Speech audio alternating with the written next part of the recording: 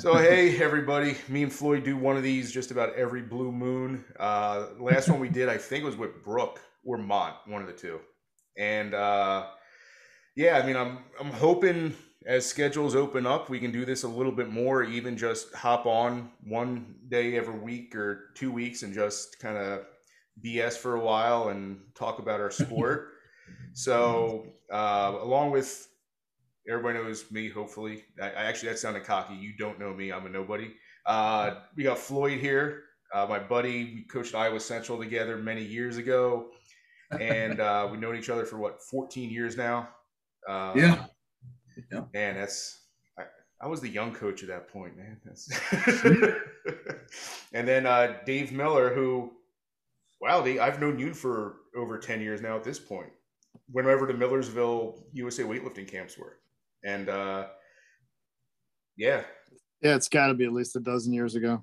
Oh man. And Dave is now one of the strength conditioning coaches at University of Houston, working specifically with track and field. So I wanted to hop on. I love talking about strength and conditioning. Anybody who's seen my Facebooks and all lately, I've just been frustrated with some of the stuff I'm seeing. I get Floyd talking to me and like shoot me messages after some of my posts, and a couple of people just ask my opinion. And those of you know me, I don't like just giving my opinions about this is bad, this is good, but I just figured we'd have a little bit of a talk about it, because I mean, we're at a point in kind of coaching now where anybody has a platform. And the thing that I know that's frustrated me, and then I'm going to shut up and let Floyd and Dave talk a little bit, is when you go on Instagram and it's somebody with no knowledge or background or education, even in strength and conditioning, Olympic weightlifting, sports performance, and maybe they look good in a t-shirt or something like that. So they post these wild workouts and these wild things that then your athletes and even athletes you recruit just latch onto. And I mean, you just get questions. Hey, coach, can we start doing this thing? Or coach, I read that, T.O., and T.O.'s long retired, but you know what I mean? T.O. is doing this for a workout and things like that. So Dave, you and I talked about that a little bit. So what's kind of been your experience with that lately? Oh, you mean the idea of social media walking around in your pocket, that everybody has one? Yes.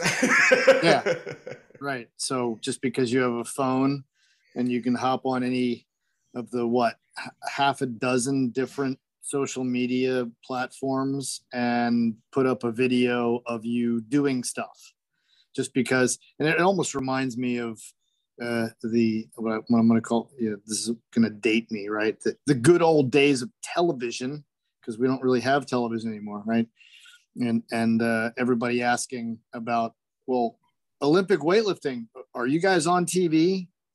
So now everybody today has a television or a recording studio, if you will, in their own pocket, and can post stuff that they do in their backyard or in a weight room or on a track or jogging down the road. I love, one of my favorites is listening to David Goggins just jogging down the road somewhere, telling everybody to be tough. It's frustrating because the kids see something on social media, it reminds me again, like television used to be. If it's on TV, it must be right. And if you ever heard Leo, who was running our training camps back in Millersville and all the other camps at Gettysburg and years beyond that, just because you saw it on TV, it must be the best thing. Just because the kids saw it on Twitter, that must be the way it's done. Or so-and-so I saw, you mentioned T.O. I'm terrible at knowing the hot names in any sport. But because fill in the blank athlete posted something about, hey, we're supposed to do squats this way. Coach, do you think we should do squats that way? How come we're not doing them that way? It becomes almost a standard that we then have to, at least I do in the weight room, have to explain the science, explain what they saw on whatever platform on social media, and then have them understand why I've chosen the exercises and the rep scheme that I have in the weight room for that particular workout. So it's another challenge because almost any, I'm going to use this term loosely, knucklehead can publish something, and it can be taken as, oh, well, that's the way it's supposed to be done.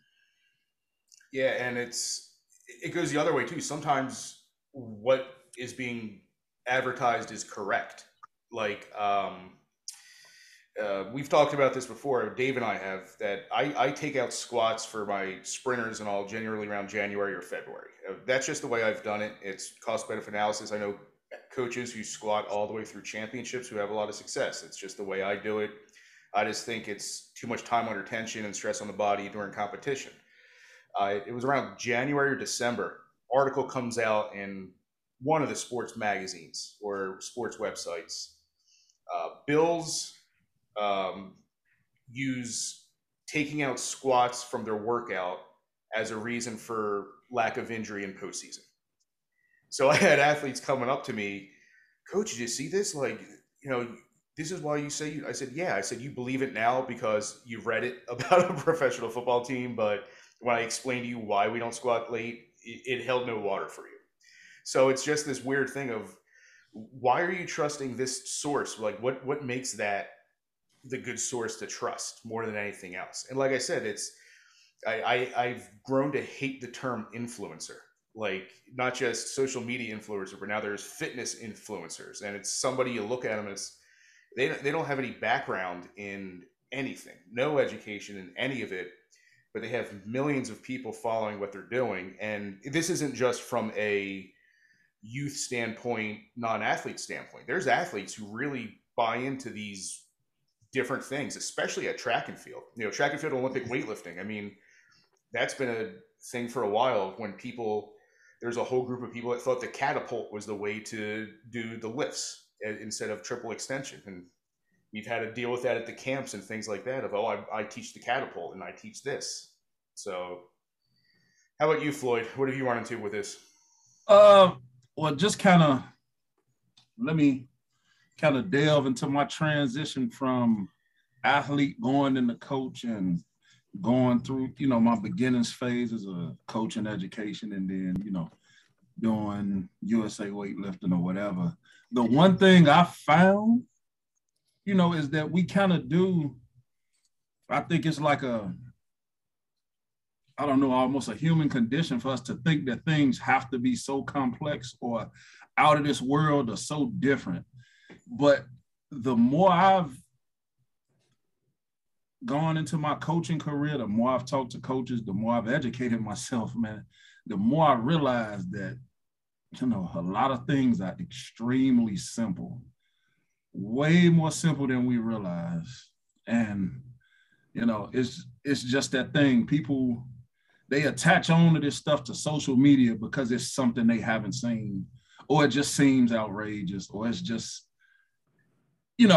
this person is that, they're this level athlete and this workout's so different from mine, so it has to be effective, Yeah, and people like variety too. So they see something that's different. And, one thing that's tough in competition season for me is I'll do during a power day, speed day, 3 lifts in a workout.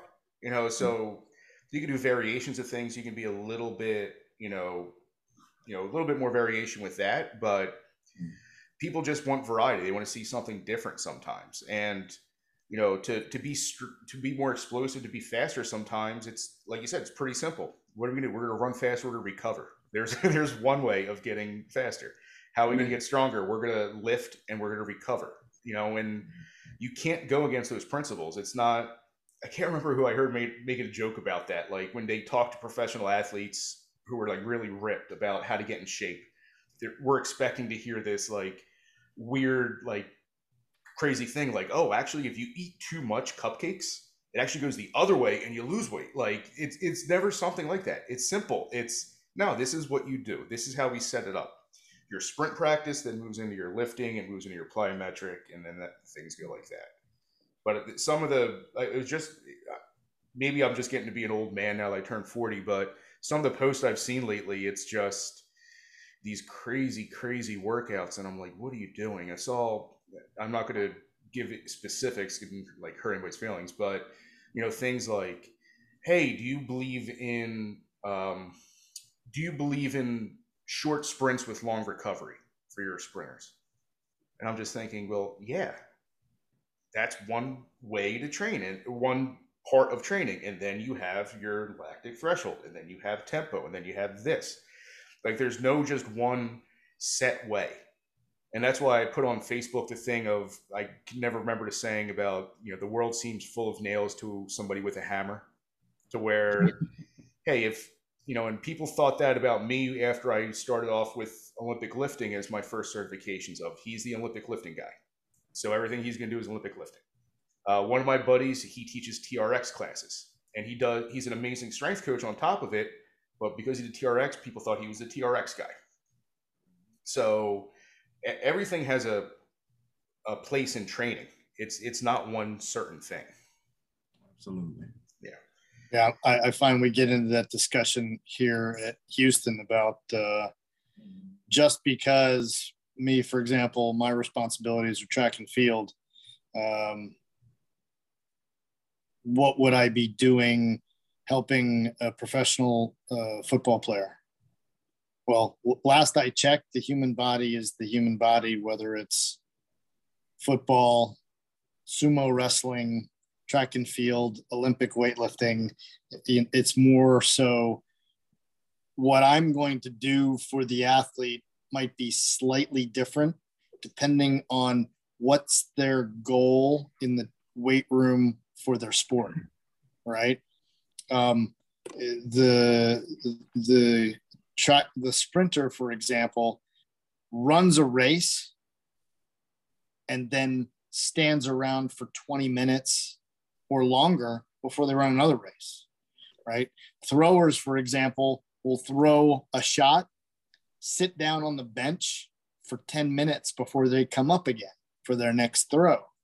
So a football player needs to be resilient enough to withstand the pounding of the game, not just that game, but the season, and be able to be at peak performance at the end of it. So it's all about with Dan John, keep the goal the goal. What are we training the athlete for?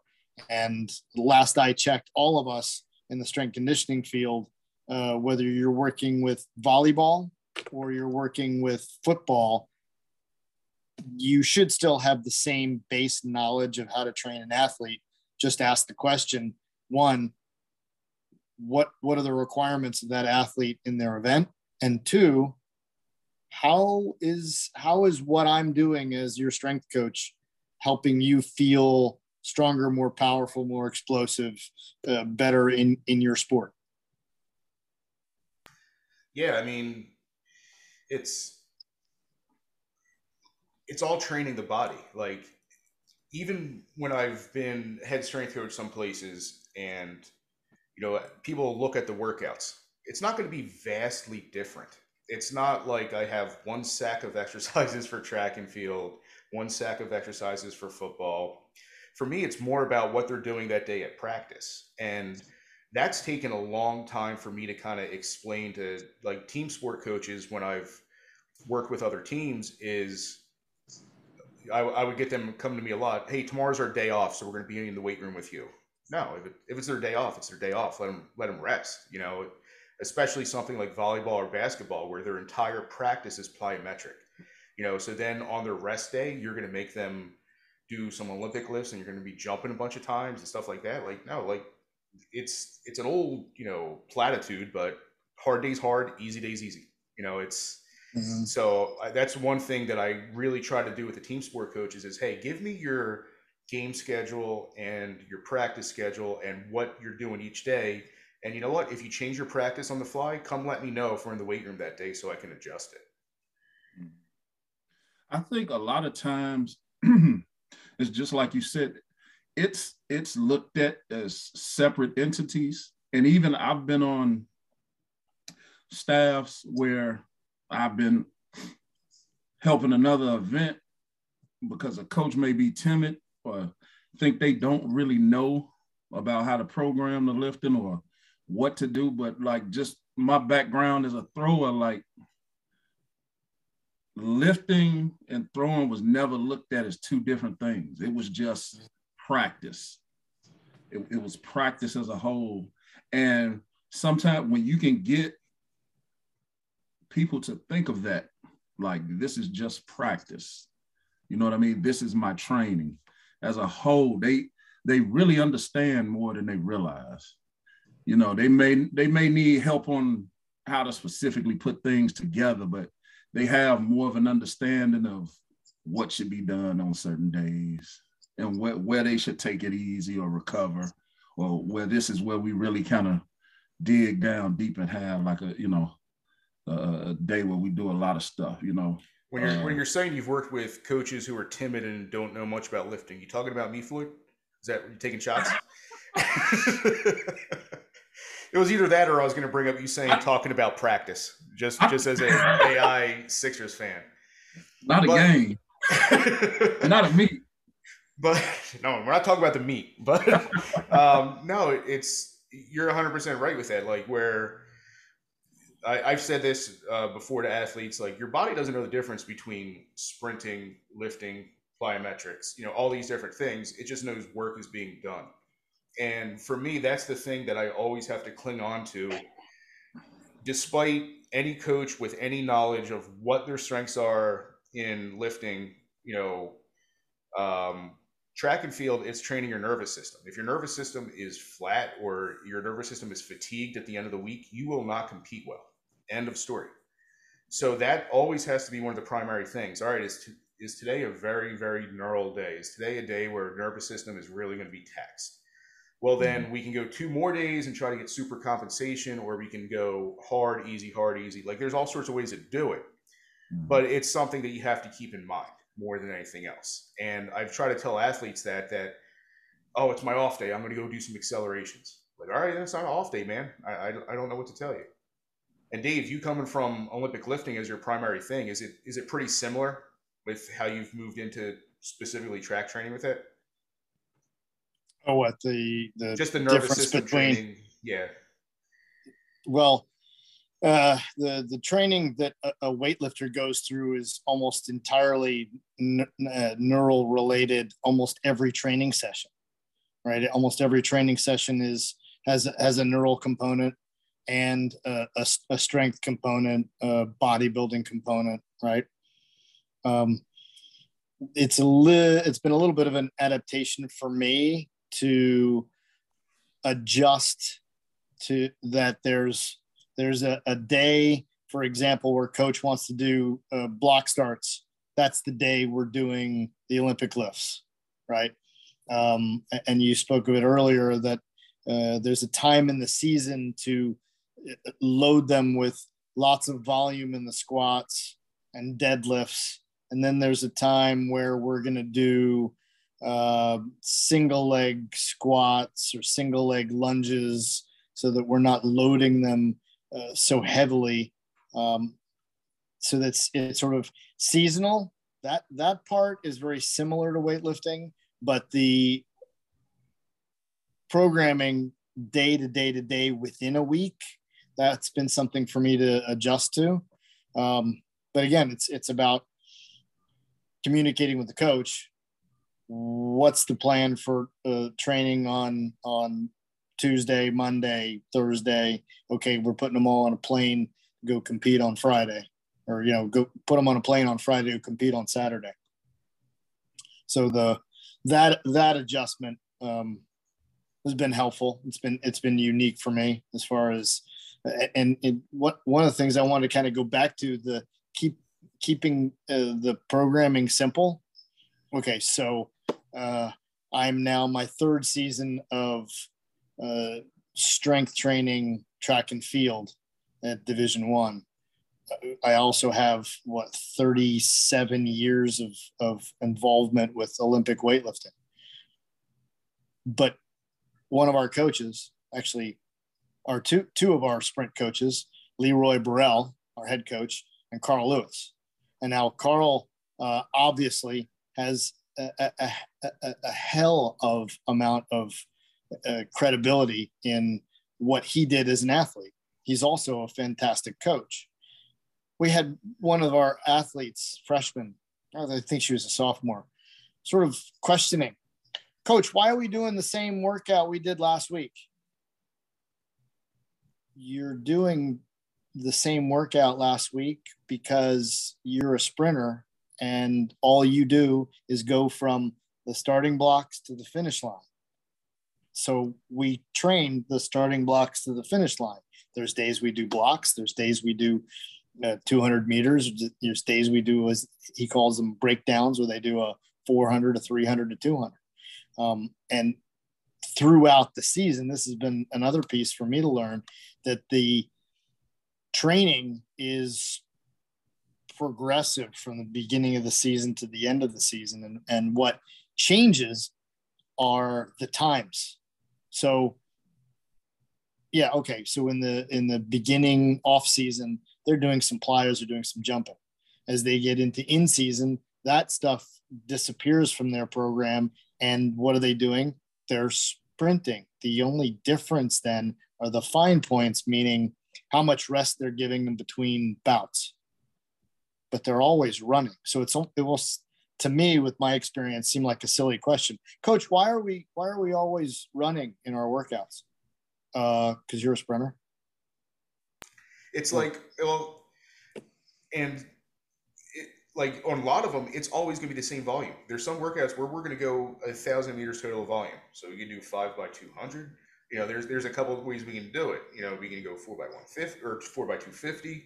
So it's like you said, it's simple. Like, what are we trying to do here? Like, and going back to like what Floyd was saying is people just want to see something different. Like, I mean, if you want, I was asked by one of the coaches a couple of years ago about getting some of these weird equipment trainer things. They're like, oh, how about we get this, this, and this? I said, so that's $6,000 worth of stuff that I can get some PVC pipe.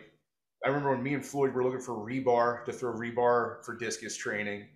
Just based like, no, it's doing the same thing. It's just this one has a name on it and it's got some Velcro straps around it.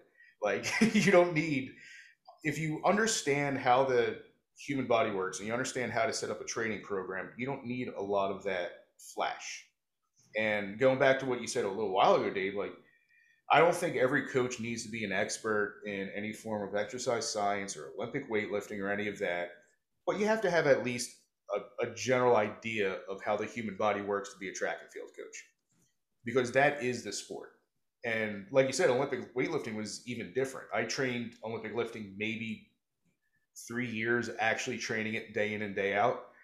And it was weird, man. There were some days, because Leo wrote my programs for a while, where in the morning I was doing my kind of strength stuff. So I would do some squats and I would do some things like that. And then in the evening is when I was be doing, snatches and pulls. And my RDLs went through the roof. I was doing snatch grip RDLs more than I've ever cleaned before. So it works, but it's the type of thing. And then you slowly kind of get into whatever competition you're going into. So I remember when I first talked to you when you got to Houston, you said it's not that the workouts are easier, it's just way less stuff compared to what you would do for an Olympic lifter. We just don't. It's getting the biggest bang for your buck. Especially in season. I've got sprinters twice a week for 45 minutes. That's it. And Floyd, I mean, Dave, you've never met Floyd before, but when I met him, he was still one of the most athletic humans I've ever met. Like, when I'm going over lifting and he and I trained together because he was right out of college. It was his first coaching job. And I was still trying to hit 50 meters in discus, and I still have never done it in a meet. So I'm ticked off about that. But in training, I was peppering out there 50 meters because I had Floyd there pushing me. We would do speed work. We would do that.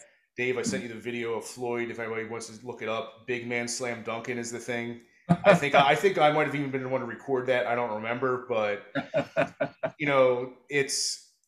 and that's where it gets to be interesting are the people who are really, really good at the Olympic lifts and throwing the weight up. Is it just they were built that way and now we're just moving on into fine tuning it, or how much the training is actually going to increase those? So for somebody like Floyd, him doing a 195-pound snatch, just standing there throwing it up there, that's just your explosiveness. Where you could have gone, and me and you have talked about this before, Floyd, because you had that bad elbow injury a little bit after I left Iowa Central. Like, how good of an Olympic lifter I think you could have really been if you had trained it. Oh, absolutely. And that's one thing I realized kind of just going through coaching education and really learning how to develop kids a little better in the weight room and learning some technical things. But it's interesting, you know, that's kind of one thing I'm always going through, just going through the workouts. You know, you got the things you do, but I look at everything as like a diagnostic tool too, not only a training stimulus, but a diagnostic tool. Because you got kids who can really handle a lot of weight in the weight room, and you know they may need you're talking about squats. I got kids, you know, it's a little more individualized, just only having to focus on the throwers. But you know, I've taken out squats as a whole across the group when I got 25 kids, and I'm just like, we're going to get rid of that. I've had smaller groups where I've had 5 to 6 kids, and I can really tune into everything, really spend a lot of time. And I had one kid squatting heavy until 3 weeks out from the outdoor conference meet. And I got a kid who we let him go in January, and he's just way more ballistic on things. So like, just using all your training tools is just kind of a way to see what they can handle and what affects them the best. And, you know, I think that's the nice thing about working in the weight room with kids that throw things for their event, because it's like you always getting constant feedback on how things work. Absent like technical struggles and flaws, like you getting instant feedback constantly on the effectiveness of what you're doing. You know, and plus throwers want to lift too. You know, that's true. There's very few throwers that, oh no, I don't feel like lifting. Then all of a sudden you go to some freshman distance runners and it's, coach, I'm a distance runner, I know I have to lift. Or the best, coach, I'm a distance runner, I really shouldn't have to do the Olympic lifts. Like, no, my you know, distance runners do Olympic lifts. You know, they do it for different reasons sometimes, and we do it for different stuff, but you still need some good postural stability and some core stability and some eccentric from catching the bar. You know, that stuff's still beneficial. So I think we're finally getting away from that. I'm seeing more and more distance programs actually lift. You know, sometimes it's only 2 days a week, but at least it's something. How's it been with you working with the distance runners, Dave? My distance runners, my pole vaulters are the most technical Olympic weightlifters we have on the team.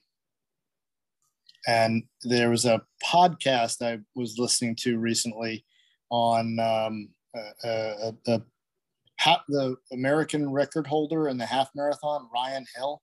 Mm-hmm. Listening to him talk about, he wished he had done some strength training in his career. Now, here was a guy who I believe still holds the American record for the half marathon.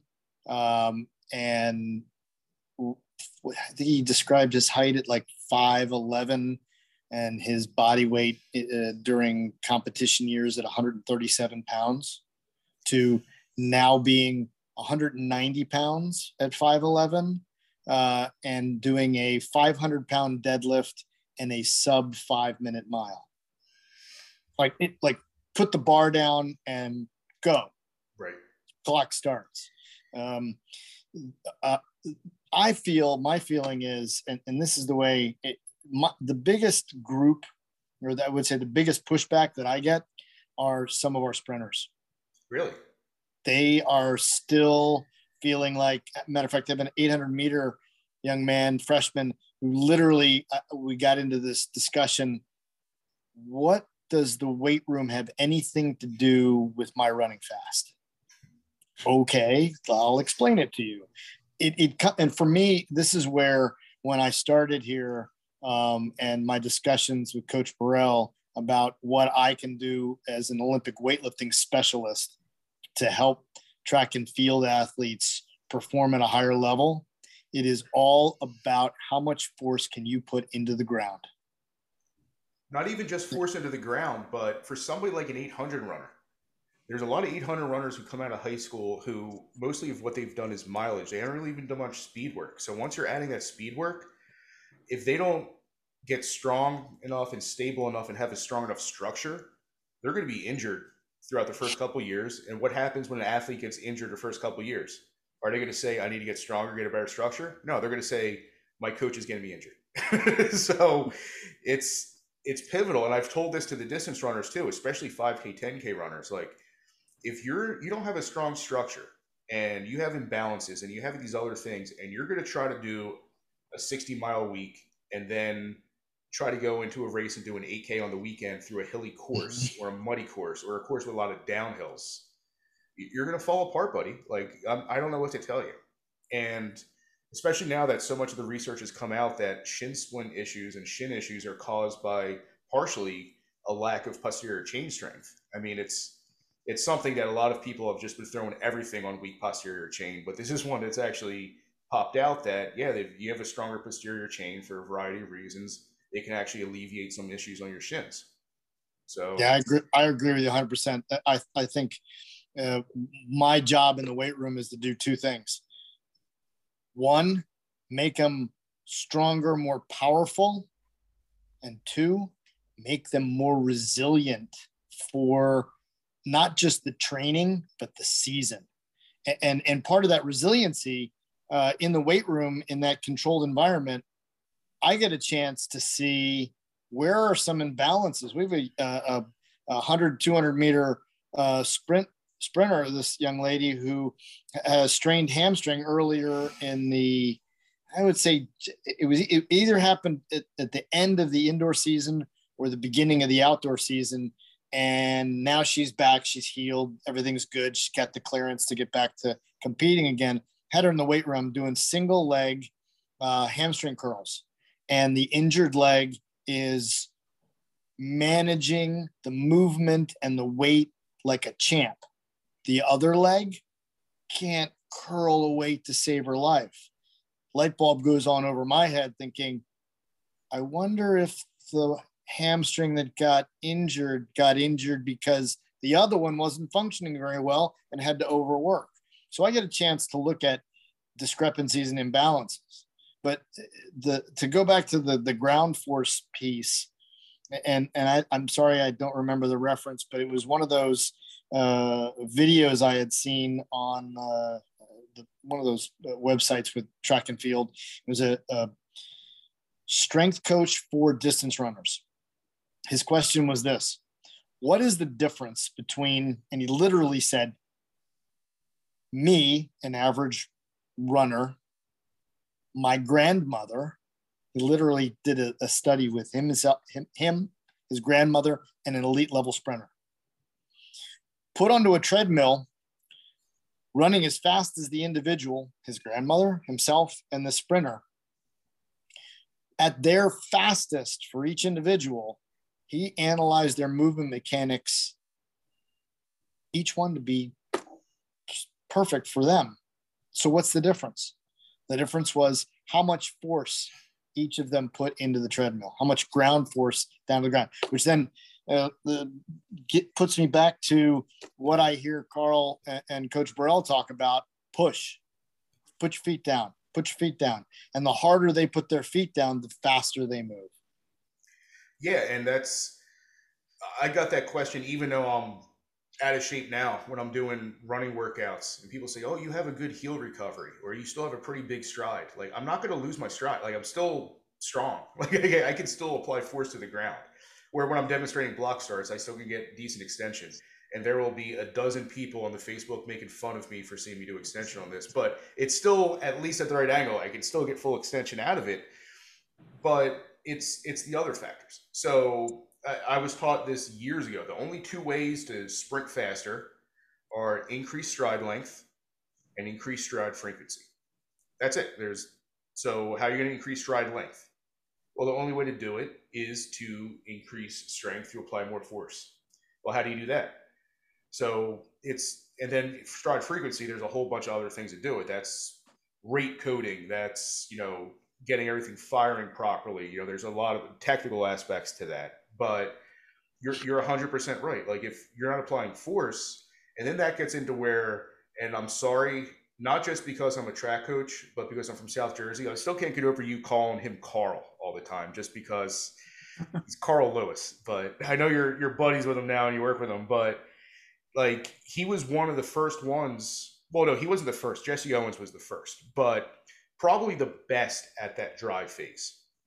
And that's why he always finished well, is because he understood how long you have to push before you get tall. Because a human animal, to the best estimation, can only run at top speed for about 30 meters. And that's, there's different variants of that, this and that. So if you're not applying force to get up to a maximum speed for as long as you humanly can, you're losing everything, man. Mm-hmm. So how do you increase everything through that drive phase? You get stronger, you get more explosive. If you're doing in 6 strides what somebody else can do in 3.5, you're never going to get there. Then Floyd, for you, that is your event. Applying force into the ground, it looks like it's arm, it looks like it's jumping straight up in the air and all that stuff, but it's a lot of horizontal force of pushing through and getting everything moving forward. Exactly. Definitely ground based. And even like, you talk about sprinters and the drive phase and all that, but even if you watch football, watch a running back. If he like getting the ball on the sweep, but he coming wide and he plant that foot and cuts it up, if you watch, those are long, powerful, slow pushes until they get into the clear, and that gets them up to full speed. Like, a lot of this stuff is, when I say what they teach is, a lot of this stuff is, they figured out what naturally occurs in some of the best athletes. You know what I mean? Just watch it. You see it all the time. You see a guy who steals bases. You know what I mean? He's got his head down and he's pushing like hell. Somebody who, actually swiping them, watch a guy in center field, like, nobody's short, choppy, and quick. That's worth a doggone, And I'm not going to say his name because I still like him. One of my, a coach that worked for me was one of my assistant coaches. We were working with one of our good sprinters. And I did this, I did this with Floyd, with javelin, where you would ask me for some ideas on javelin workouts because you hadn't had too much experience with it. I would give you ideas. I would walk away. I do the same thing now with my assistant coaches. I might write the workouts, might ask what to do, but then I walk away, let them handle it so they can learn, and so the athletes can see them as the ones really developing. But I go over and there's all these cones out there about 10 meters after the blocks. And I go over and I say, what are those cones for? And he goes, well, that's how long I want her to push. I'm like, it's 10 meters, man. He goes, yeah. I'm like, she just be pushing till down there. And I point to the letters on the track. It's like, you want her pushing for 50 meters? I said, no, I want her pushing for about 30. And I told him, I said, it's not like you can, well, you could kind of, but it's not like you can over push. The whole idea is, as you push, your body naturally becomes vertical and your hips naturally come underneath you because you're pushing so much that you're just biomechanically, you get that neutral alignment from, the back of your spine through your pelvis as you're pushing and as you're getting tall. And then once you're tall, you're at top speed and you can't push anymore. So then it's just about turnover, right? So I was trying to explain it to him and I said, no, you got to push at least 30 meters. I said, everybody's gonna be different, but that comes down to going back the strength and the force aspect. If somebody can really apply force and they're strong enough and they have the postural stability to do it, they might be able to push a little bit longer. And that for me and is sometimes been the biggest fight with sprinters of you need to push longer. And they think they're going to lose a race if they keep pushing. I'm like, no, man, you only push for 10 meters. Like, so you might beat everybody out of the blocks and then you get left behind because while they're getting up to top speed and then decelerating at especially the 60 meter, if you don't push in the 60 meter, you're done. But if you're decelerating at a quicker rate than everybody else because you try to get to top speed 10 meters in, you're done. And I firmly believe that it's over a half second, maybe 3/4 of a second difference in the 60 meters between doing that properly and not doing that properly. So I've worked with some athletes that are incredibly good, and there's a huge variation when you look at their time sometimes in the 60. I'm like, if you can't see that difference between your PR when you actually pushed and when you decided to pop your head up because you got scared because the guy next to you was getting out, then I don't know what to tell you. And I'm sure, Dave, you don't get that luxury and that experience of working with track athletes in that regard, but that's an area you can consider yourself lucky that you don't have to deal with some of those egos in sprints practices. Yeah, I don't deal with them in the practices on the field. I deal with those egos in the weight room. When they tell you, "Oh, I wasn't taught to clean that way," or no, it's not even that. It's it's difficult when I do it your way. No, it's not my way. I'm teaching the right way to do it. I'm sorry. Why am I doing cleans? What do cleans have anything to do with running fast? Why am I in the weight room anyway? My favorite was, aren't cleans a lift for the shoulders? Oh gosh. Oh wow. I got that one once. And they sent me a YouTube video where a guy literally says it's an excellent lift for shoulder strength. Yeah, I had a girl the other day who was just like, yeah, I just got to get my upper body strength up and, I can finally start to clean these heavy weight. I said, it don't work like that, honey. I mean, it don't, You don't add 20 pounds onto your bench and all of a sudden the shot goes 2 meters further. Oh man, Floyd, what were your best events? Well, my best event was the discus. I think my PR was 58.12 in the disc. Shot put, I was a bit of a late bloomer. I always had elbow issues. I threw 16 meters in college and I got it out to 1868 post collegiately. So I don't know, it just started to go for me. So I was more of a discus guy. Looking on it hindsight, I probably should have been a shot putter, but my elbow decided that one for me. So hey, and this is I love Floyd, he's my friend. This is with no disrespect. With the ugly hammer turns I saw you doing, as far as you put that hammer sometimes, you could have been a pretty good hammer thrower. Now, let me take that back. I would have been an outstanding hammer thrower if, I dedicated myself to it and actually learned about it. I definitely, if I had myself walk into my program that I coach, my younger self walk into me and me now is coaching him, he would have been a hammer thrower. You seem to love coaching a hammer. Like when I watch your videos, it's a lot of teaching the wind. It's a lot of teaching landing at 270. Like it's a lot of good stuff. The thing for me, the hammer, I feel like coaching it came easier than the shot in the disc because I never learned much about the hammer as an athlete. So I didn't have to distance myself from my own personal feelings about it. Discus is probably the hardest event to coach for me. It's become easier because I don't really throw anymore. So I can distance myself away from my personal feelings. But shot and disc, I always struggled with that, because I had so many things I did and I did them wrong, but they worked for me. Right. So exactly. And see, that's one of the dangerous things about the throwing events.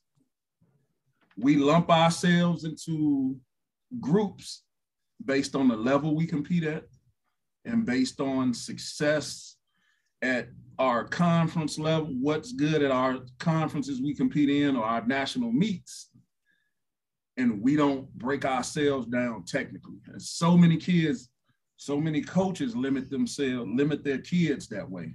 It's like, well, okay, I'm at Division II or whatever, and this distance is great for where I compete at, and this distance is great for a freshman, so cool.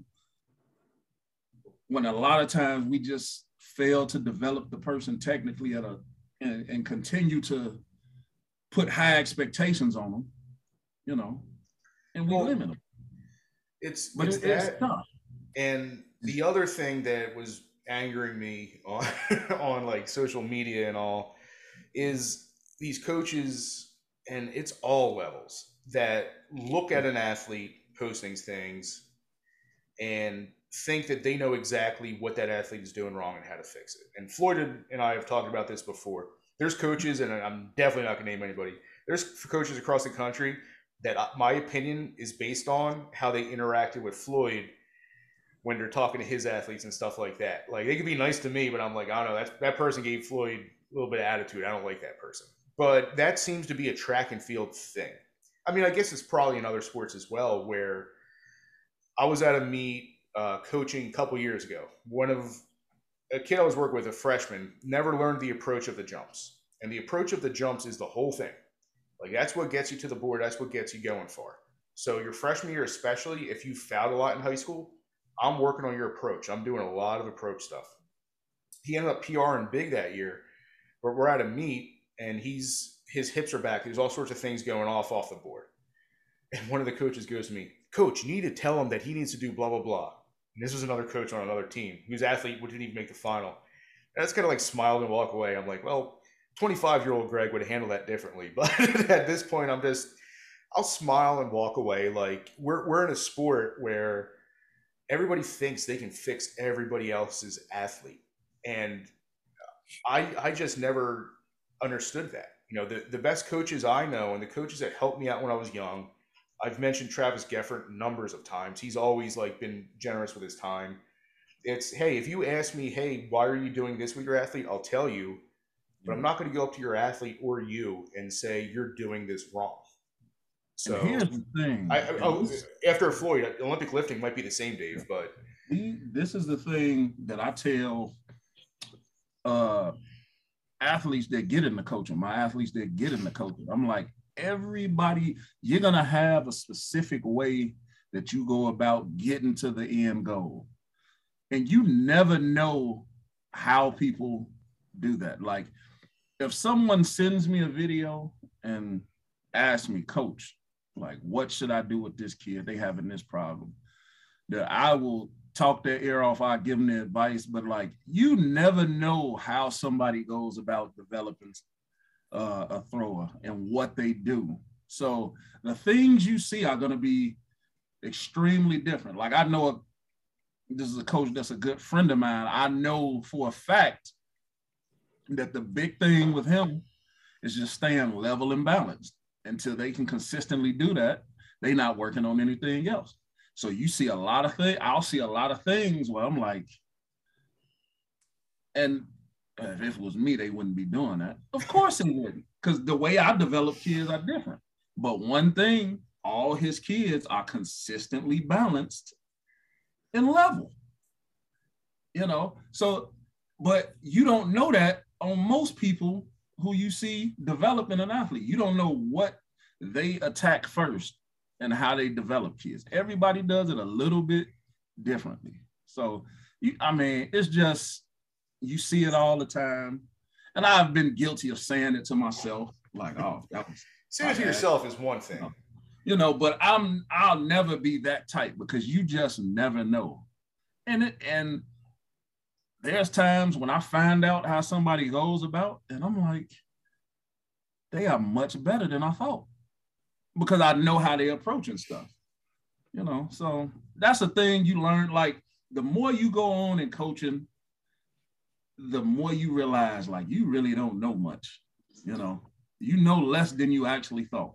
Well, not only that, you don't know what that kid's practice habits are like. You don't know what their living habits are like. Like Exactly. they could be missing 3 practices a week and they're not allowed to get kicked off the team for whatever reason. They could be having horrible sleep. They could be fighting with the coach every single day, just being disrespectful, not listening. So you don't know what everybody's situation is. And that's why it Yeah. always gets frustrating of you think you're for whatever reason, there's people that think I'm gonna say that one thing that all of a sudden this kid is gonna be a national champion. Like, no. Yeah. Like for me, and Floyd knows this, where do I spend a lot of time with freshmen in discus? Exiting out of the back of the circle. Mm-hmm. We're gonna do 360s. We're gonna be level on that left foot or right foot if you're left-handed. We're gonna be nice and balanced. And that's one thing Floyd works with a lot too, that exit. Because if the exit is bad, everything else that follows is bad. So I want Mm-hmm. that crisp before I move on to anything else.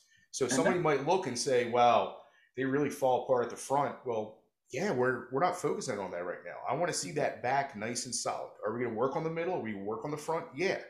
But the primary focus right now is getting that exit just crisp. yeah. And I know coaches who, and we bringing up technical points, but that just reminded me when you don't know the habits. I know coaches who 95% of what they work on is just the mental space in preparing and competing in the meets. So you'll see kids who are just wild. And like none of their kids consistently look a certain way, but you're like, man, that kid from that school is always ready to compete when it matters. So it's all type of, ways to approach this thing. And you just don't know, So. How about you, Dave, with like the Olympic lifting? Have you run into a lot of coaches saying, well, they're not doing this on their first pull or posture's this or Well, I learned coming up as an athlete and training at East Coast Gold with Leo Totten, and I learned very early on as Leo took me under his wing to be a beginning coach. We were working with a lot of the same athletes, or because the team was so large, we would get to a competition, or particularly a national championship, and have athletes there where their coach wasn't with them, but now I'm working with an athlete for the very first time, or Leo's working with an athlete for the very first time. That I learned very, very early that he's doing something for a particular reason. And if I've got a question, I'm going to go talk to the coach and ask, I see this. So I'm always approached it as okay, I'm the new guy on the block here. I need to learn something. So I saw this that didn't look right the way the athlete was moving. Why did you coach him that way? And so take that to a more elite level where on a national, or excuse me, on an international trip where we actually have the personal coach that travels. I'm the appointed head coach for the team, but the personal coach is doing something that I wouldn't really coach. But I don't work with that athlete at home on a daily basis. And to touch on the point that Floyd just mentioned, which is what I was thinking of when you were talking about some coaches doing things in a certain way in a competition environment. We have athletes here in Houston that their technical skills in practice are on point. They're doing everything they need to. A hammer thrower throwing 200 feet and then gets into the meet and throws 175. So I asked the coach, okay, what happened there? The mental focus, the desire to want to compete is something that has to be coached just as well as the technical components. So to answer your question about, absolutely the last thing you want to do, and even in that position where I was the head coach of an international U.S. team, I'm not going to go over to the athlete and tell them to do it a certain way, because interfering between that communication that happens between that personal coach and the athlete, that personal coach has gotten that athlete to that level in the way and methods that work for that athlete and that coach. If I have a suggestion, it's going to be off to the side with the coach, because the last thing that athlete needs to hear is some sort of, differing opinion from what that athlete's been getting from their coach, right? So I'll go and approach the coach, and I'll approach them with a question. Here's what I saw. Is this something you're working on in a different fashion? And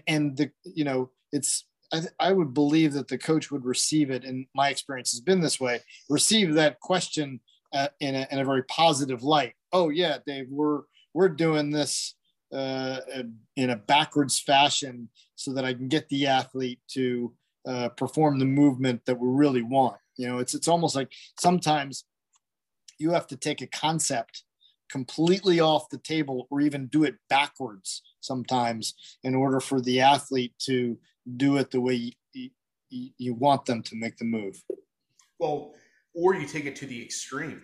I've had to go and almost over cue, where I'll have them go the complete opposite end, where instead of telling an athlete, let's say they're pushing out of the back for a long jump, instead of doing 3 lefts for your push, I want you to push all the way to this mark, because they push so short that I know that they're not going to push that far.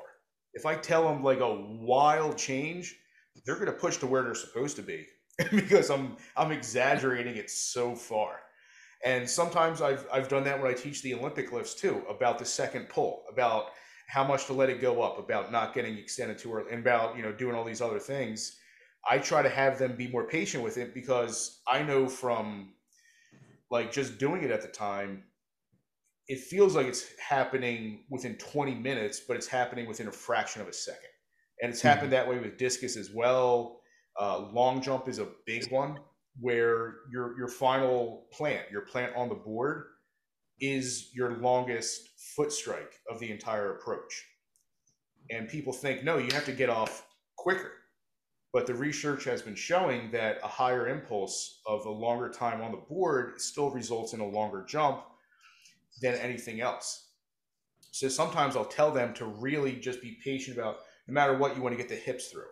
But get the hips through, get all of this. So I give them just a drastic overcue in order to do it. But if another coach heard me say some of these things, they think, well, that guy's an idiot. He's telling them to do something that's just aggressive and different. No, because in that kid's head, that's what's going to get them to do that thing. I've actually, thinking about the finish of the first pull, I've actually had athletes, and I'll tell them, okay, it's going to feel like you're sticking your butt up in the air. And then when they do that, and if they do it to such an exaggeration that actually the bar doesn't move, okay, you went too far. I want you to feel like you're sticking your butt in the air, but take the bar with you. And that's, I think, on the weightlifting side, that would be my example of giving them a cue that not exactly orthodox, but gets the athlete to get closer to the intended goal of getting the knees out of the way. Well, on squats, or even coming up on a recovery from a clean or a snatch, one I still use if an athlete's knees are coming in, I always tell them, push from the outside of your foot on the way up. It's nonsensical. You can't only push from the outside of your foot standing up. But the problem is they're letting themselves roll in so far that if I say that a lot of times, they focus on keeping everything in alignment. And then generally it fixes the problem, at least as they're training. And then if there's other postural dysfunctions, it works its way out. But that was always one of my favorite. Push from the outside of your foot. You're at the bottom. Think about pushing from the outside of your foot. And that generally keeps your knees in alignment. So it's keeping them away from that valgus knee movement coming out of the squat. Yeah. And it's, like I said, it's nonsensical. Like it's not something a human body does. Like, oh, I'm only going to push on 20% of my foot, but it's something that, for whatever reason, I can't remember which coach taught it this way. It might have been you. For people whose arms soften in the snatch, said to try to think like you're ripping the bar in half when it's overhead. Yeah, Leo will talk about that. Is that Leo? Pull the bar apart. Which I I love that cue. I mean, that's one that, yeah, you're not literally ripping the bar apart, but you're keeping everything stable up top. Like it's just a good cue. And going back to Floyd's point, like he's the one I learned the term isms from.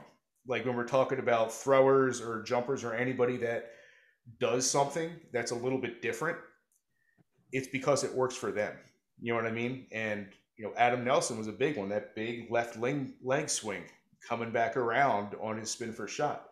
That's not the best way to do it, according to the book, but that's a Nelson-ism. That worked for him.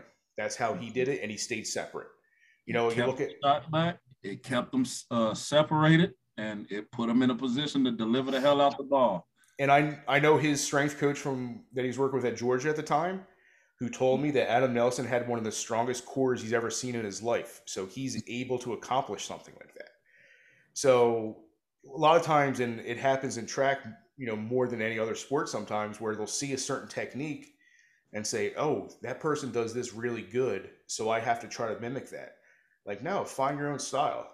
Like Floyd, your discus is way different than if you look at Valerie Allman, what Zeb's teaching her. And Zeb's me and Zeb went through level 1 together. He's a hell of a coach. So what he's doing works there.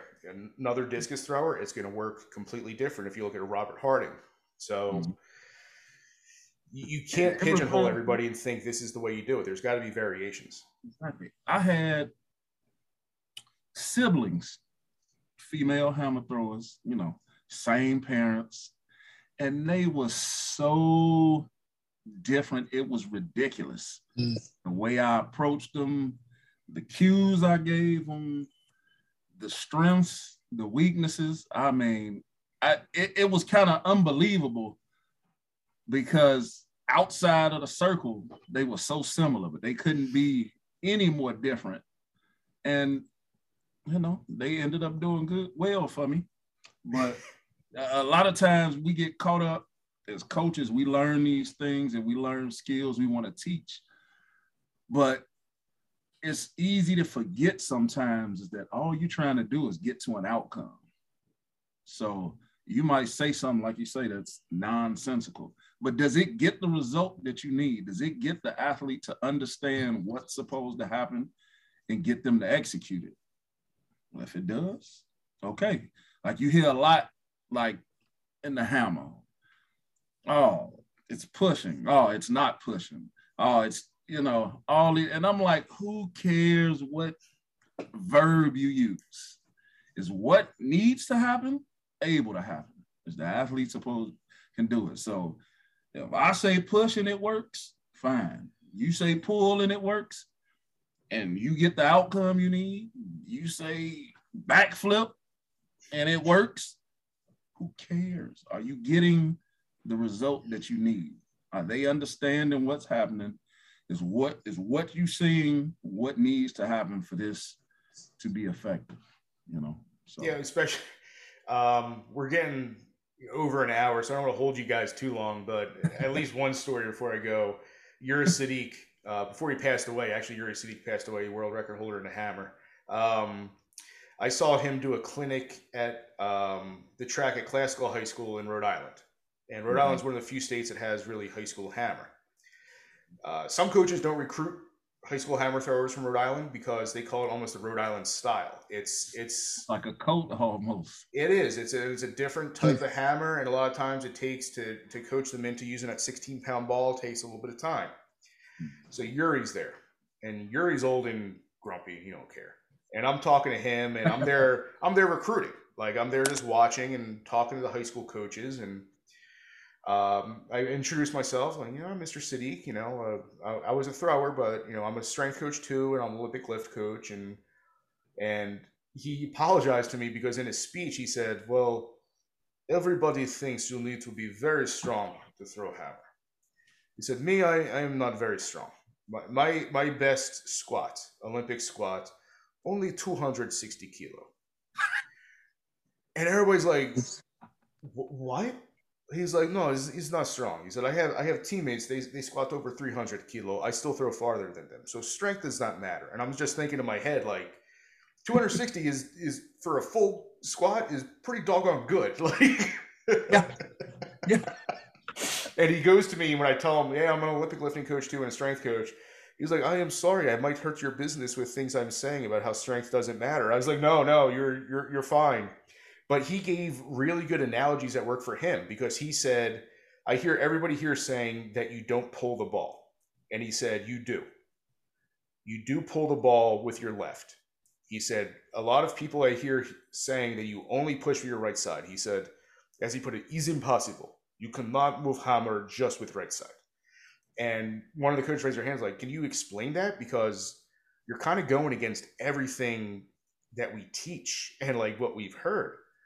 And he said, you still move the hammer with the upper body. He said, lower body is important.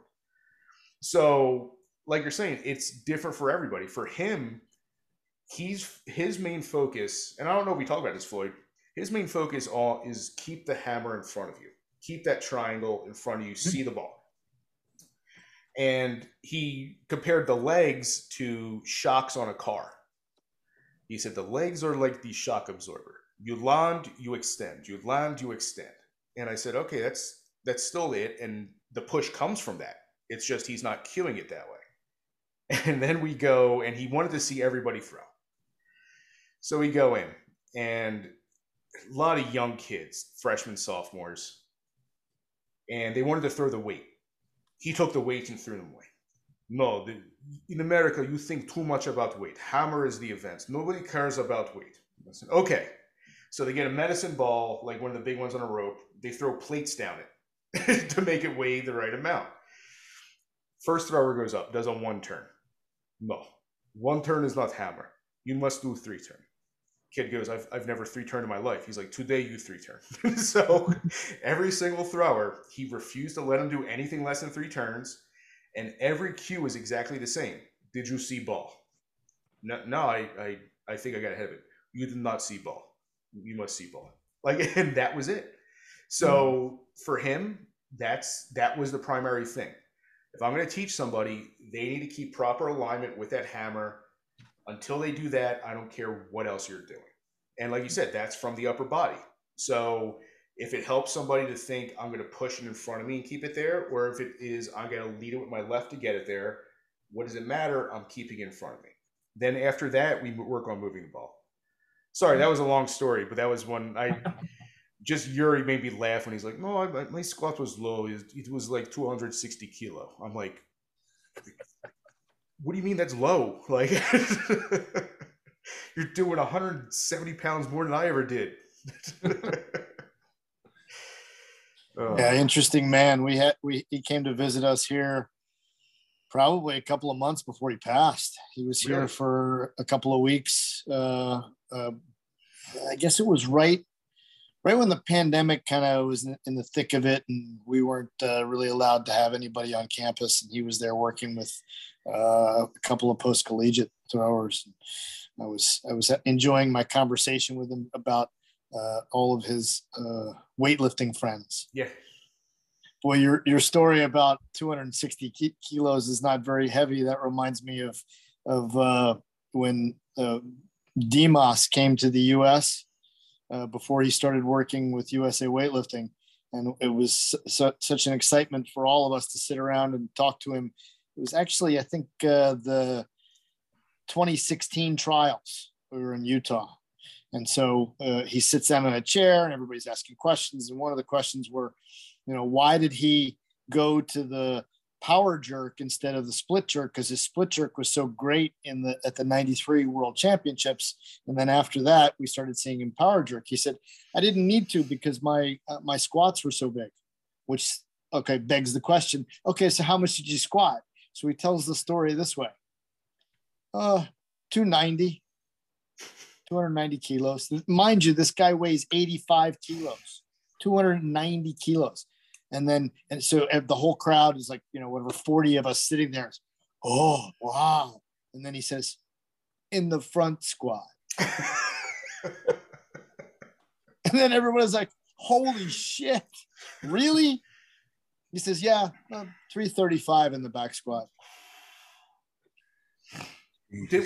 My legs were strong. I didn't need the split. Was he always at 85 or did he start out 77?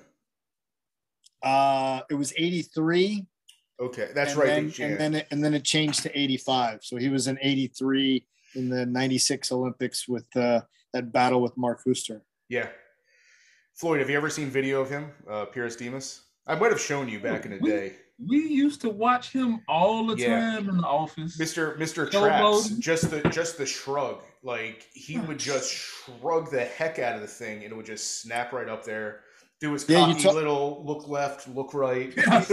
Yes. You talk about people seeing video of how some elite level athlete does something.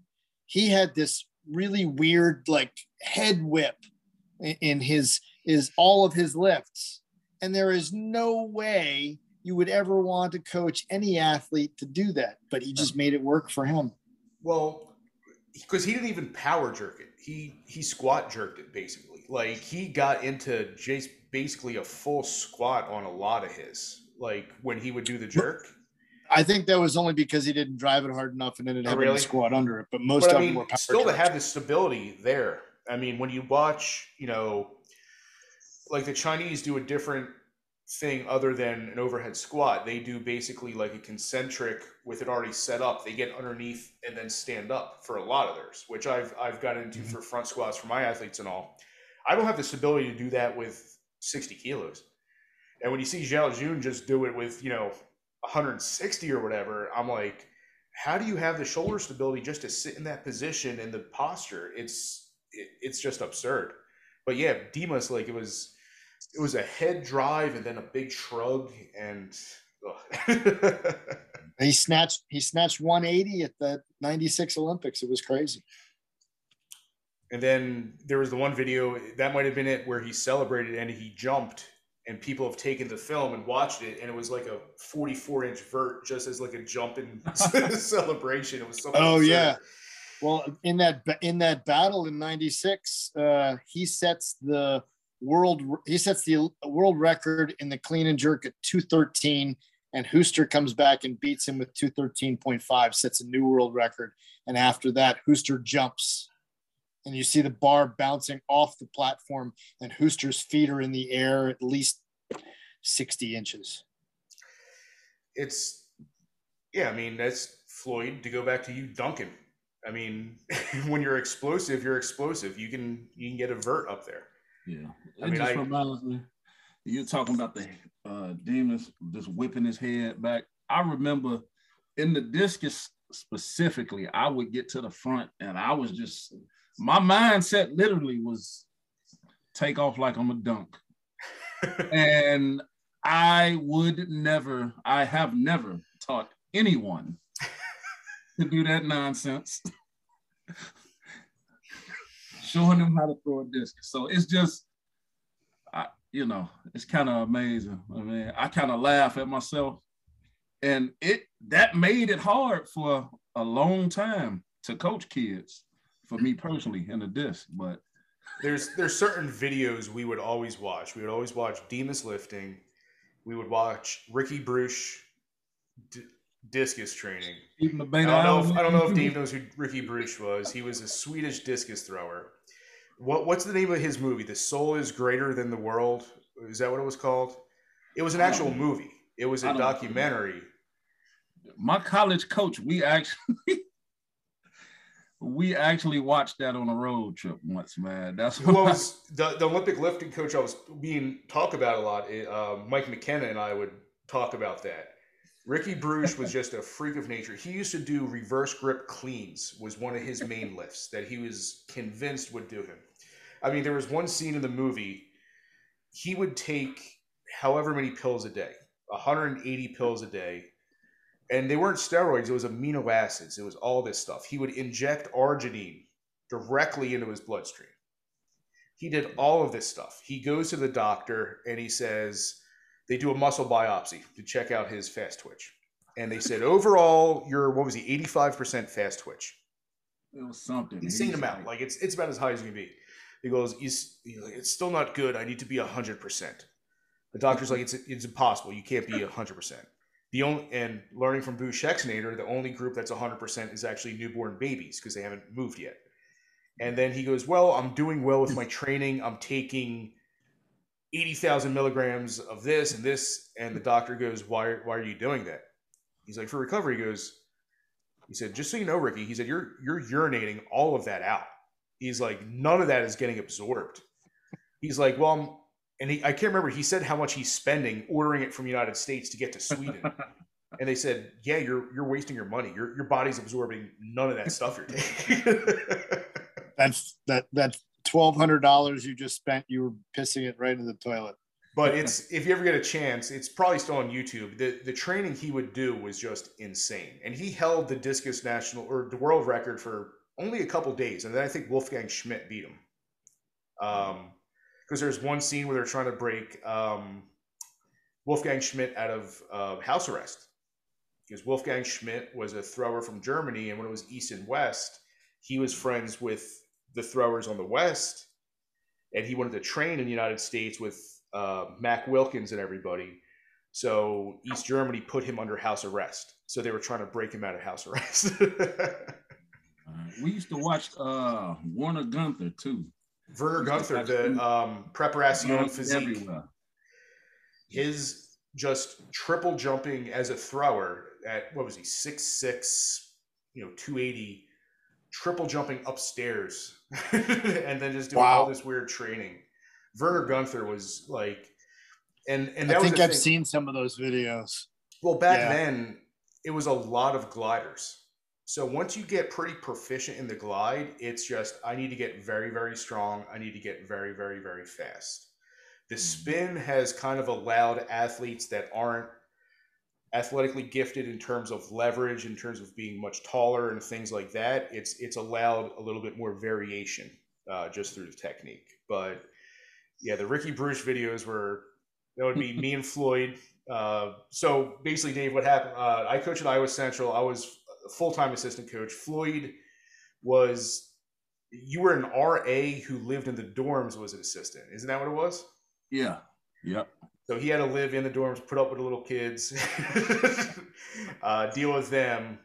And then I would have him and the other assistant, Brooke, over, who was the distance coach, when I had my little apartment out there in Iowa.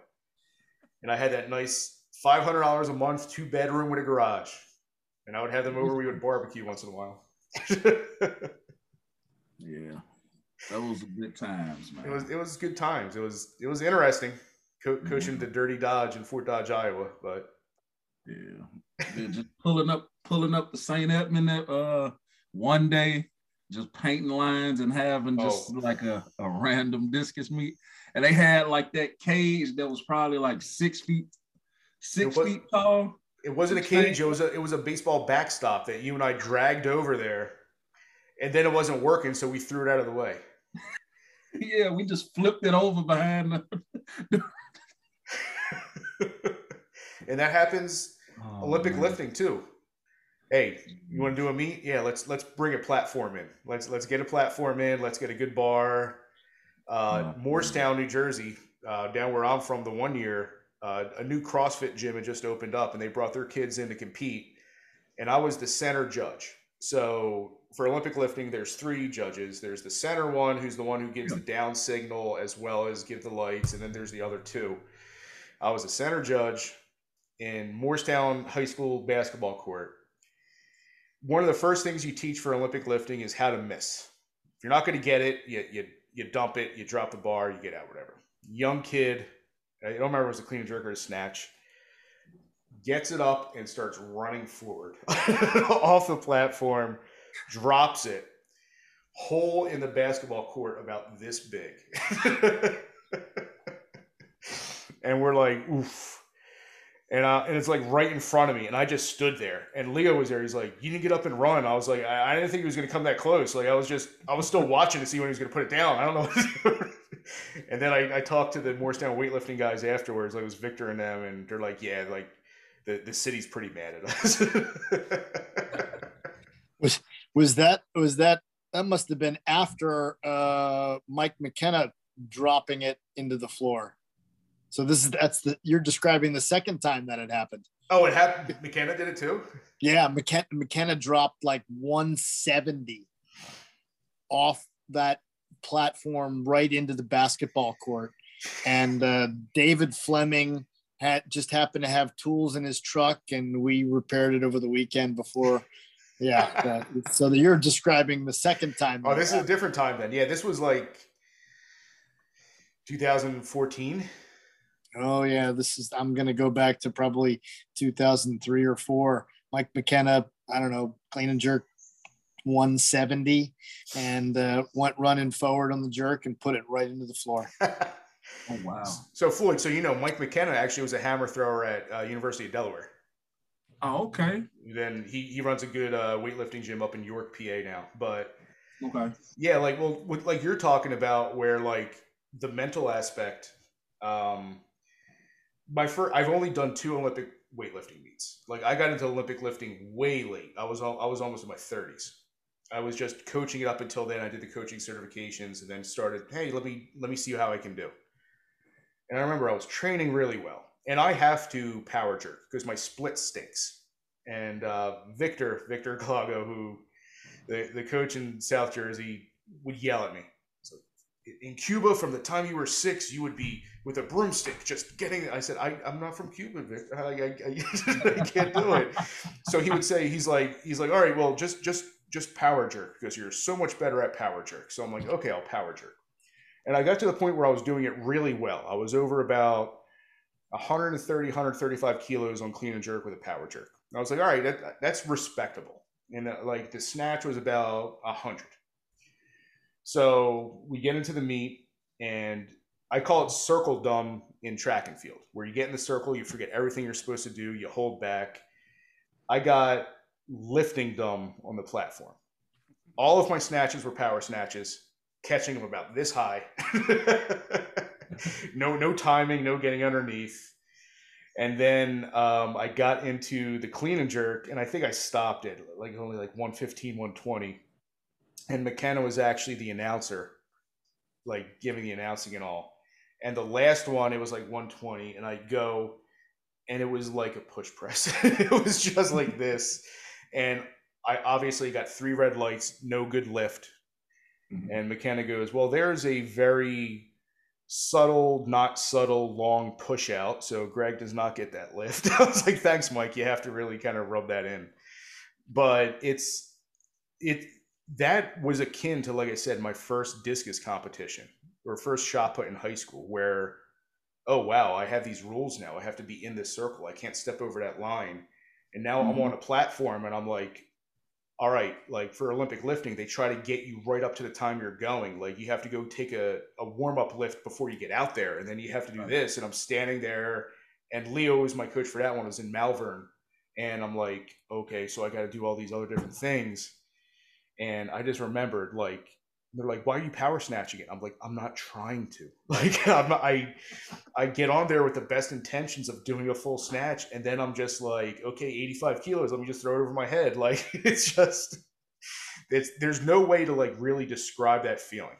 Like, what I've compared it to, I'm a big comedy nerd, a stand-up comic. The only way to get better at it is get up there and bomb just a number of times with bad jokes, and then all of a sudden you figure it out, you find your rhythm. Like, so me doing it twice, there's no way I'm going to break through that doing Olympic lifting. But it's a good learning experience because it's mental strength. Like, no matter what, you pull that bar off the ground, it's heavy. Yeah. And then you have to just tell yourself, trust the technique and get it up. Yeah. And it's kind of the same with all of this stuff, but like with hammer throwing, just because typically, even with my youth kids, they'll come to me with shot and disc experience, but it's that hammer. And I'm always like, do you just have to have enough enough times, and then eventually you'll get it. But you just got to have a screw it mindset. Like, I'm going to be bad, I'm going to be terrible, but I'm going to start and I'm not going to stop, And usually over time, over reps, it just gets better and better. But, All right. We've been going for almost an hour and a half now. I took up a lot of your guys' time, but tell you what, this is the most fun one we've done, Floyd, I think. Like, oh, yeah. This is the one where I actually spoke, I'm just like in the corner nodding my head. So. Is that because Gregg did all the talking? Yeah. It's just one of them things. It like, depends. After it gets to be about when we're at a convention and after it's midnight and he turns into philosophical Floyd, then he's the one who does all the talking. Well, you know, I have a few soda pops. You know. The conversation gets to flowing. Oh, awesome. All right, guys. It was a lot of fun. Tell you what, push this out on your social media too, because some of the stuff we went over, this is one of the better conversations I think a lot of people would hear about lifting and some of the stuff we did. So, you know, this was a lot of fun. And anytime you guys want to do this thing again, either one of you, just let me know. I'll set up my camera. You can see I got my nice little condo now with my weird Philadelphia skyline picture in the back. So, yeah, well, send me the link. Send out the link, and I'll put it up there on all the various medias. Is MySpace still a thing? Friendster, Zanga. You going back? Put it up on LimeWire and Kazaa. Yeah. LimeWire. Wow. All right, guys. Thanks so much. All right. This was awesome. As soon as this gets processed, we'll put it on up. You guys are the best. I appreciate it. All right. Nice to meet you, Floyd. Talk to you later, Greg. Likewise. All right. Talk to you. All right. Bye. Take it easy.